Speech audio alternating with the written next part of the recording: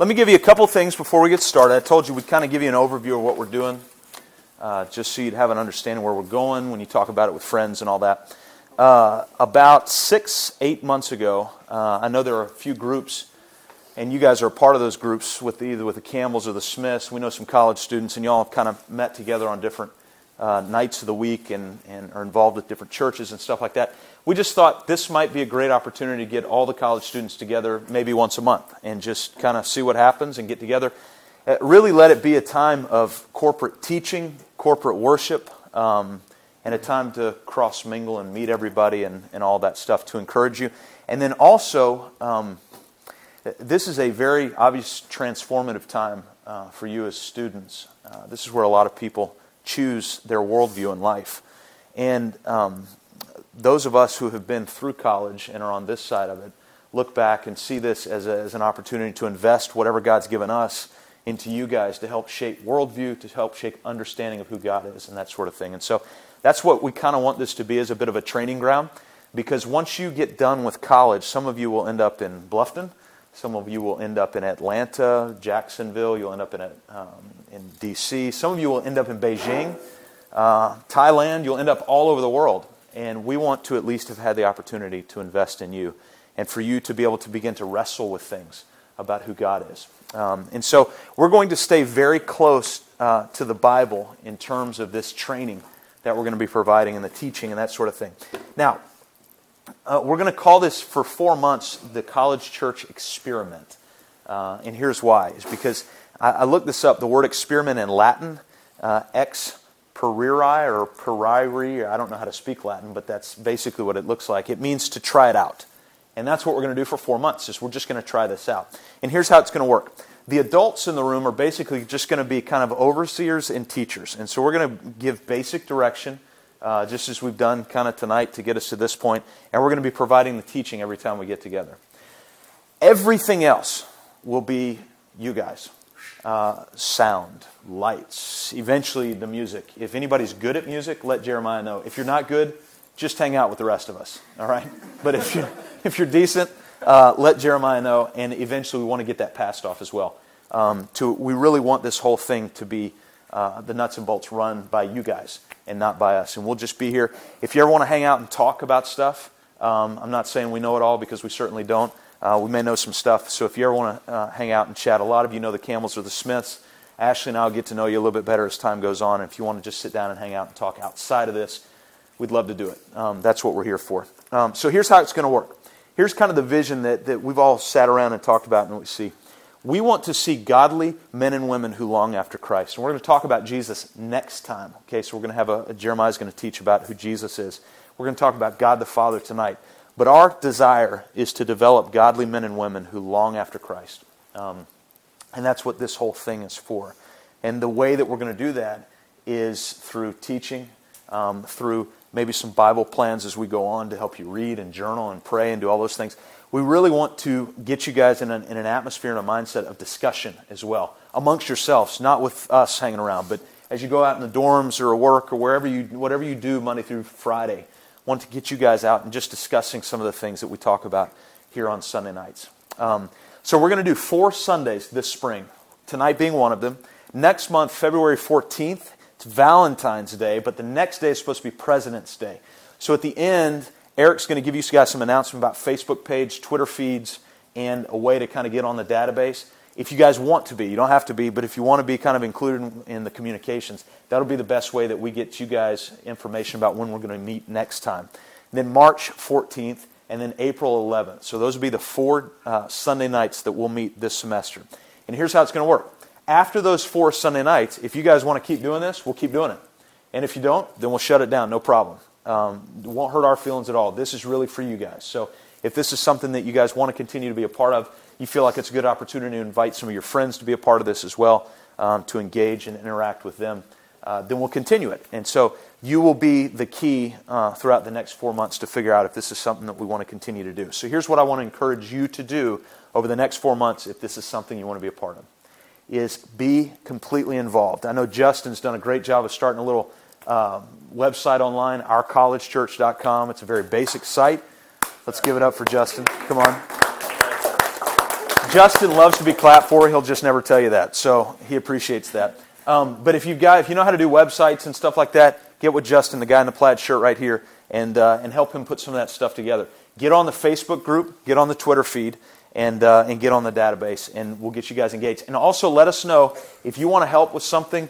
Janae did a great job setting up the Lord's Supper stuff. These guys are doing all the sound. Most of this stuff, we want you guys to take it all and to do it. So if you want to help with that, just let us know, and we'll say, fine, here are the keys. You go do it. All right?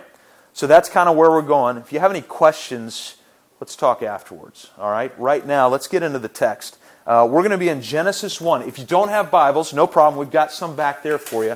Eric, would you mind getting a couple? And if you don't have one, just put your hand up and Eric will get you one if you want one. I would encourage everybody to get one. We're going to try and provide Bibles for you guys next time. Just beware, we buy the cheap ones because we figure they all say the same thing. So let's just get the 99-cent Bible, and we'll just give those to you next time. So we'll try and get those for you the next time we get together. We're going to be in Genesis 1. I wanted to make this super easy. Go to page 1 in your Bible, okay? We're going to be in Genesis 1. Here's what we're going to be talking about.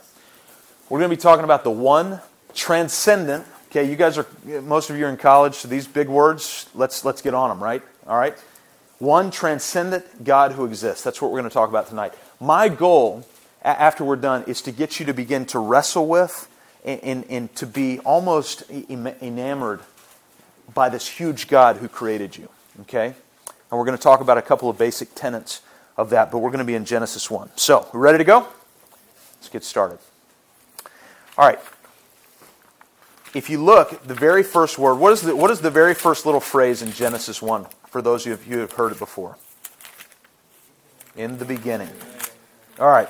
In the beginning, and by the way, I'm going to read through about 20 verses, but I'm only reading the first part, so this won't take long. So just kind of follow with me. I'll tell you the verse I'm going into, but you'll get the point after we're done. In the beginning, God created the heavens and the earth. The earth was without form and void, and darkness was over the face of the deep, and the Spirit of God was hovering over the face of the waters. Now look at verse 3. And God said, "Let there be light," and there was light.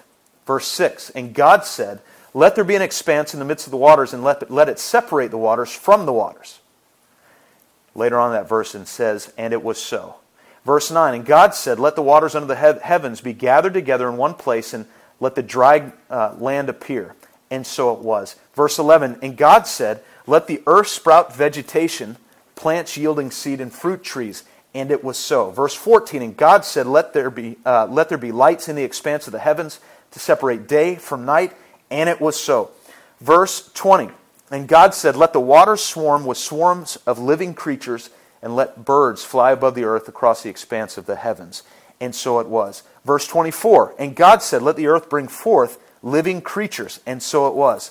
Verse 26. Then God said, "Let us make man in our own image." Verse 27. So God created man in his own image. In the image of God he created them. Male and female he created them. Now, I want you to flip over to chapter 2. Verse 2. And on the seventh day he did this, he rested. He just rested. He was quiet. Now look at verse 19 of chapter 2. Now out of the ground the Lord had formed every beast of the field, every bird of the heaven, and brought them to the man. So brought them to Adam to see what the man would call them. And whatever the man called every living creature, that was his name. Why is that important? Those first verses that we read, and God said, and it was so. And God said, and it was so. Basically, God took nothingness. The earth was formless and it was void. God took nothingness. All he did was speak, and it was something. I got to thinking, how many of you have ever said the word donut and a donut appeared? I mean, just like donut. Hey, there's a Krispy Kreme, right? We don't have that power. We don't have the power to, out of nothing, bring something or we'd be awesome, right? But we're still kind of awesome. We just don't have the power to speak, and it was so. Here's the only power we have. If you look at chapter 2, verse 19, and whatever the man called every living creature, that's what it was. Basically, the only power we have is to say somebody's name, like to declare a name. But we have no power to bring nothingness into something.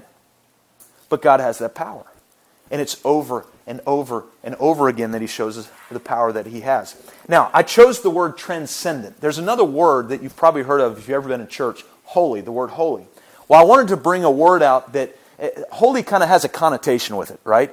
Holy kind of, you think of the halo over the head and, angelic like birds flying through the, it's hard to relate to the word holy. So it's a good word, and we'll talk about that word, but I wanted to bring out a word that may help you understand who God is if He's going to be the foundation of what we're going to do at the college church. And that word is transcendent. So what does that word mean? The word literally means to be superior or to be supreme. So you have this oneness that is superior or supreme over everything else. And God being transcendent, that also literally means to be beyond the limits of. Anything, you name it, beyond the limits of the sky and the ground and humans and everything you can think of. So the something or the nothing, God is beyond the limits of all of those things. He's transcendent.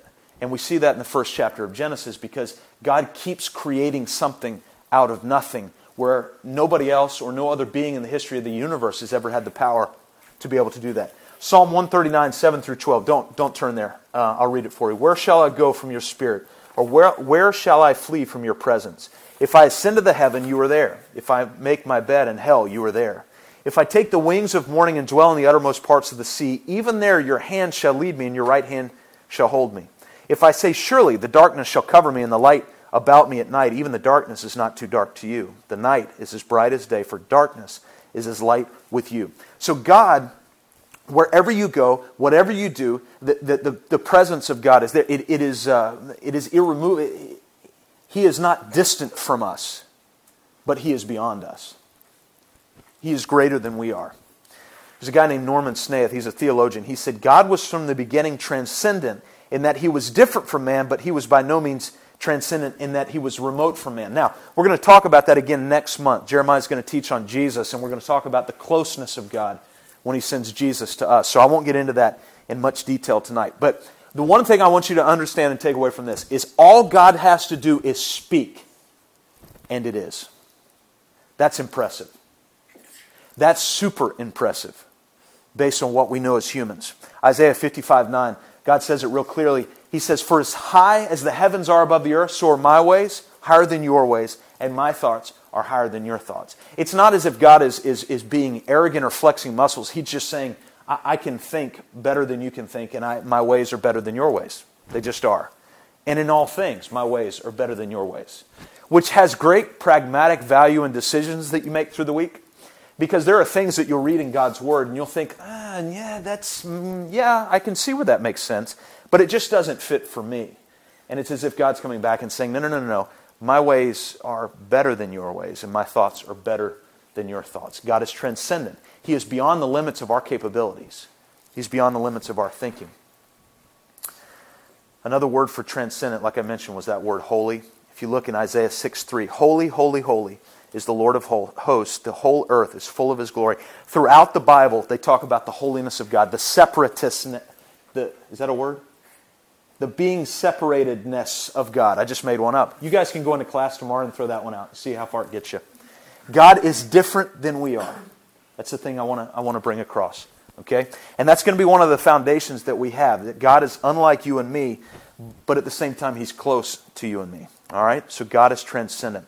There's another very strong key understanding pillar of truth that we've got to understand if we're going to kind of go forward as a student church here, and that's the reality that God exists, because it doesn't matter if you believe that God is transcendent if you don't believe that God exists. Okay? So, go back to the text, and in verse 3 through 26, what you see is a continuation of God said, and so it was. God said, and so it was. If God says, therefore God must exist. This is basic philosophy 101. If God said and God created anything, God must exist. So the evidence of God's existence is throughout creation. Literally, all you have to do is look around. But it's even beyond that. God's given us so much more than nature and creation and people and things to see that He exists. He's given us His Word. He's given us people to write about His Word. He's given us prophets in the past. Now, the reason I wanted to bring this up, this issue of existence, is because there is a worldwide movement that is very small, but it's very loud.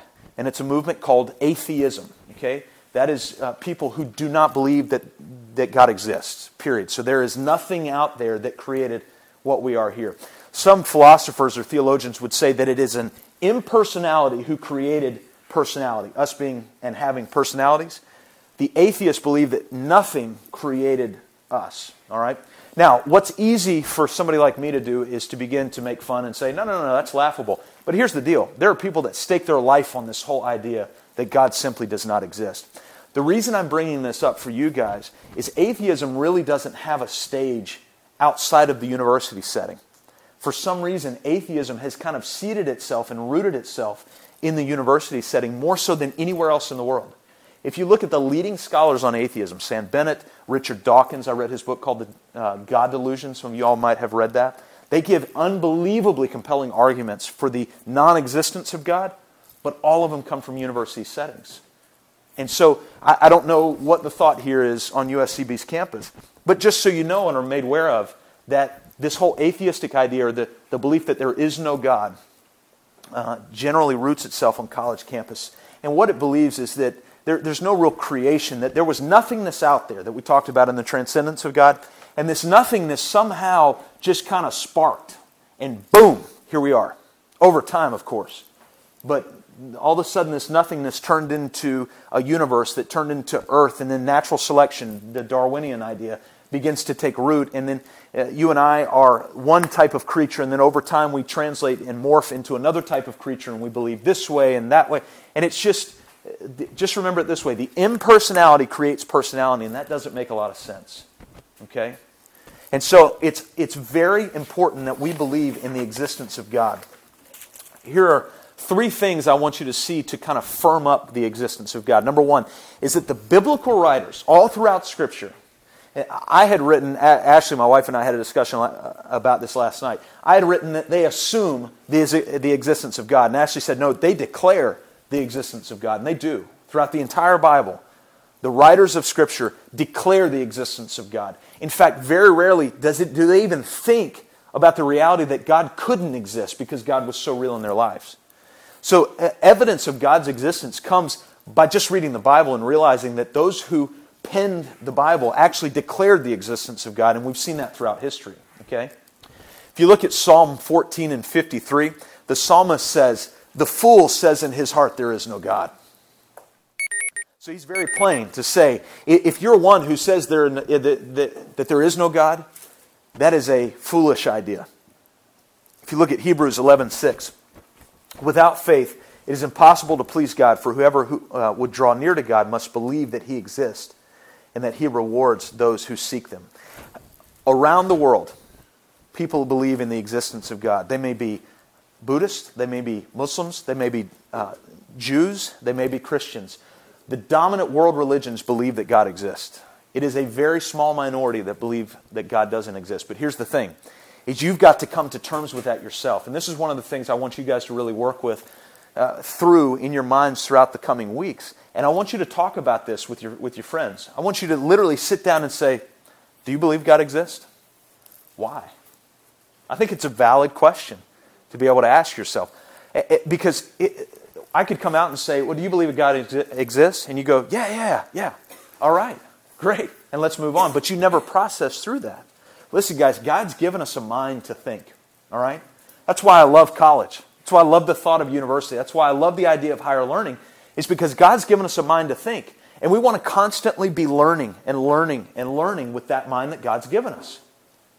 And so that's a key question to think through is, does God exist? And why is that even important? Guys, we work in Nigeria. In fact, I'm going back in March. A lot of the guys I work with over there are Muslim. They radically believe that God exists in the name of Allah. Now, they and I differ on how God presents Himself to us. Okay? Again, that's what Jeremiah is going to teach on next month. But the world, much of the world believes that God exists. It's just how does he exist and in what form? And that's where we get into this next point. And this is a crucial point as well. Go back to verse 1. Now, in studying the Bible, here's one of the things that I want to make sure you understand in studying the Bible. Every word means something. Every word. In the beginning, God said. So go back to verse 1. It says, in the beginning, God said. Now, don't just gloss over that. Because what the Bible is telling us is that in the beginning, God, singular, there was one being, and it was God, and He's always been with us. So don't just look over the fact that the very first phrase of the Bible is in the beginning, God, and that's the only player we see. It's just Him by Himself. The oneness of God is crucial because I said earlier that the whole world believes in the existence of God, but they believe in the existence of God in some form. What's crucial and what the Bible teaches is that we believe in the existence of God of Jesus and the God who is one. Okay? And this is an important idea to understand. God does not share Himself with whatever idol you have in your life. He shares Himself with no one, and He makes very clear of that in the Bible. The oneness of God is in direct contrast with something today called pluralism. Okay, so I've given you atheism, so we've got a big word there. Given you transcendence, so we got a big word there. You guys are going to be brilliant by the time you get to class tomorrow. All right? Now this word is pluralistic or pluralism. Now this is very important. Some of you are thinking this doesn't even matter. It does. Guys, I'm telling you it does. Pluralism is the idea that you can kind of fashion whatever idea of God you want to. It's plural. It's more than one type of God that you might believe in. Okay? Now, the reason I bring this up is because atheism is only a small part of the world's thinking. Pluralism is a huge part of the world's thinking. If you go around the world, again, some of these people we work with in Nigeria, they believe in multiple ways to God. They believe in multiple gods. They believe in multiple ideas of God. And there are a lot of people that you'll go to school with who believe the same thing. Now, the term for that is called relativism. What does that mean? That means that whatever is true to you is true to you, but that doesn't necessarily mean it's true to me. Okay? So let me flesh that out and see how kind of errant that is. If I go out here to the stoplight, and I decide at the last moment, you know what? Stoplights don't mean anything to me. I know they're kind of common law and general law, but not for me, because I'm a relativist, and what's true to me is true to me, and what's true to me is the fact that stoplights really don't exist, and I don't need to obey what they say. If I go through the stoplight, and the other guy is obeying the stoplight when it's green coming the other way, I'm toast. All because I decided to believe whatever it is that I wanted to believe. Guys, a world that believes in anything is a world of chaos because there's no standard. There's no truth. There's nothing we go back to and agree upon. That's one of the reasons that the founding of the U.S. was so amazing, because it had a constitution that we agreed upon and we could go back to. That's why the Bible is so crucially important, because it's a global foundation that we can all agree upon, regardless of culture, regardless of where we're at, regardless of what's happening around us. We can go back to God's Bible, and it translates wherever you are in the world. And so the oneness of God is so important on multiple different levels, the least of which is the fact that it gives us a standard to kind of live by. Here's the thing about pluralism that's so nice. The beauty of pluralism is you can believe whatever the heck you want to believe. And you don't have to offend anybody. Because if somebody comes up to you and says, well, I believe this about God, you say, well, yeah, that sounds great. That sounds great. Well, what do you believe? Well, I believe that too. And so the Muslim comes up to you and says, well, I believe this about Allah. What do you think? Oh, I think that sounds great. And then the Baha'i faith guy comes up to you and says, I believe this about God. What do you think? Yeah, I'm right there with you. I think that's exactly right. And then the Buddhist comes up and says, I believe this about a pantheon of gods. What do you believe? No, I'm dead with you. And so you never offend anybody. And the goal of life is not offending anybody. But listen, guys, if you ever take a stand on one thing, you're going to offend somebody. All right? Whether you're Rush Limbaugh or Keith Olbermann, you're offending somebody. All right? You're on the right or the left. If you take a stand, you're going to be divisive. So let's be careful when somebody says, no, Jesus is too divisive. God's too divisive. Listen, guys, you got to choose at some point. And the reality is that the God of the Bible is that God is one. He's one. And it's very clear. Pluralism says you can believe whatever you want to believe. Here's what the Bible says. Ephesians 4:4-6. There is one body and one Spirit, just as you were called to the one hope that belongs to your call. One Lord, one faith, one baptism, one God and Father of all, who is over all and is through all and in all. There's a guy named Paul who wrote that and wrote the next text we'll read, but he was talking about the unity of the church when he was talking about that. The unity of the church was so important, and the oneness of God was so important, that's what he brought up in a context of the unity of the church. Now, what's interesting is the next text in 1 Corinthians, Paul is talking about spiritual gifts, the gifts that God's given each of us to flesh out and to do certain things and interact with people in certain ways. And here's what he says about the oneness of God there. Now, there are varieties of gifts, but there is the same Spirit. There are varieties of service, but the same Lord. And there are varieties of activities, but it's the same God who empowers them all and everyone. I don't care what you do, and I don't think God cares what you do. Y'all are going to get out of college at some point and say, oh, what does God want me to do? Does He want me to sell computers, or does He want me to serve fast food? What does God want me to do? Oh, God, will you please? I don't know that God cares. He may, but I'm not convinced that He does. I think what God cares about is that you believe in His transcendence, that you believe in the reality that He exists. I think God cares the fact that you believe that He is one. And I think what God really cares about is that you take His Son Christ and take Him wherever you go, whether it be serving food or selling computers. So it's crucial to understand the oneness of God and that God loves you and He wants you to have a relationship with Him. But it's hard to have a relationship with Him if you don't know who He is. And the reality of who He is that He is beyond the limits of all of our capabilities. That He in fact does exist, even in the ideas of the other gods around the world that people have made up. And in the fact that He is one. He is one. He is not a multiplicity of things. Now, if you guys at the end of April want to keep this thing going, we'll get into the Trinity and we'll try to dive into that and get all muddy and dirty and everything else and see what we can get out of that. But we're not doing it now. That is too dirty to get into right now. But this is the core of what I want us to believe. So, in order for God... Now, understand, this is our conviction of what the Bible is, and I believe this is true. But you need to understand this. If you want to be a part of the college church and invite your friends in and all this stuff, is that we at the college church are going to believe that God is transcendent, that His power and capabilities have the potential to blow our mind, if we let them. We're also going to believe that God in fact exists. Okay? Now, that shouldn't stop you from inviting any of your atheistic friends to be a part of this, because we love to have these discussions. And I think discussions are valuable through this stuff. But I think they can see the power of God through you as well. And then also we're going to believe that God is one. He is not a pantheon of gods. He's not this multiple idea where we don't offend anybody and we just want to love all people. Well, we do want to love all people, but part of loving all people is being convicted in who God is. Okay? So, here's what I wanted to take you to, and Ashley asked me last night, why does all that matter? The way I respond to that is, why does any of this matter? Is because, number one, it's what the Bible teaches, and we want to teach you guys what the Bible teaches. That's crucially important to us. So you see it. The Bible says that it's a living and active word, and we want you guys to be able to see that.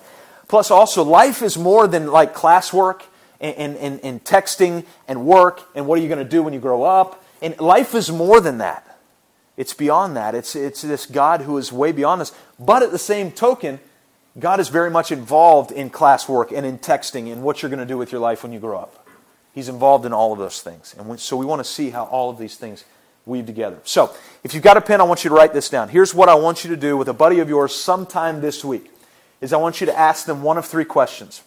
Number one, do you think God exists? And make sure you follow it up with, why do you think God exists? Now, try not to do this like right before you go into class. That's probably a little longer discussion than like 2 minutes. All right? Do you think God exists? And then the second question you can ask is, do you think God really is one? Or do you think there's like multiple gods out there that we can believe in? And then why? And I want to really challenge you to try and go back to the Bible to be able to look those things up. All right? Cool? All right, here's what we're going to do. We're going to spend about 5 minutes doing what's called the Lord's Supper. And if you want to know what that is, I'm not going to go into a whole lot of depth about that tonight. But if you look up Luke 22, you can either read it now or you can read it later. Here's the deal. Jesus is on earth. Jesus, we believe, is the Son of God. He is the Son of God. That's what the Bible teaches. And Jesus has about 3 years on earth where He does ministry. And at the end of the 3 years, He knows He's about to die. He knows that He's about to be taken by these guys and be crucified. He has a dinner just before that happens, and He's sitting down with His boys at dinner. There's 12 of his guys. These are called his disciples. They're his apprentices. They're his students. And he's sitting around the table with them. And he has a thing of wine. We can't do that. And probably not a good idea anyway on a college campus. So we got grape juice. And then he had some bread. And he was with his guys and he said, listen, he said, all this is about to end. I'm about to go away. So here's what I want you to do. You see this bread? And he took bread and he broke it. And he said, this is my body that's been broken for you. Take it, eat it, and remember me. And do this continually. And then he got the wine and he poured it and he said, see this wine? This is my blood that's been spilled for you. I want you to take it and I want you to drink. And when you do it in remembrance of me. Okay? So what we're going to do, every time we get together, we're going to have some grape juice and some little bread, wafer things back there. And we're going to have Jeremiah just play 5-10 minutes real quietly. And everybody's just going to be quiet for about 5 or 10 minutes. And all I want you to do, if you're somebody who's made a commitment to walk with Jesus Christ and you are a disciple of Christ and you consider yourselves to be a Christian, I want you to get up whenever you want to, go back there and get you a little thing of grape juice and a thing of bread, and just on your own time, do that in remembrance of Christ. If you're somebody who's not sure yet, you haven't gotten to a point where you're committed yourself to be a disciple of Jesus Christ, then just hang out in your chairs. The reason we did it back there is we didn't want to pass the thing around and make you feel uncomfortable or anything like that. So, and even if you are a Christian and don't want to do it, no problem. It's not a big deal. But I want us to just take a few minutes. If you are not a Christian, what I'd like for you to do is just sit and I want you to think about what Jesus said. And if you have a Bible, look up Luke 22. And that's the text, and you can start reading through it. It's verse 14 through 23. And you can start reading through that. And when you do it, I want you to examine your hearts and just think about who you are in relationship to this transcendent God. And then I also want you to remember Christ and what He's done for us. All right? So let's take about 5 minutes. And like I said, just on your own time, whenever you want to, you can get up, go back.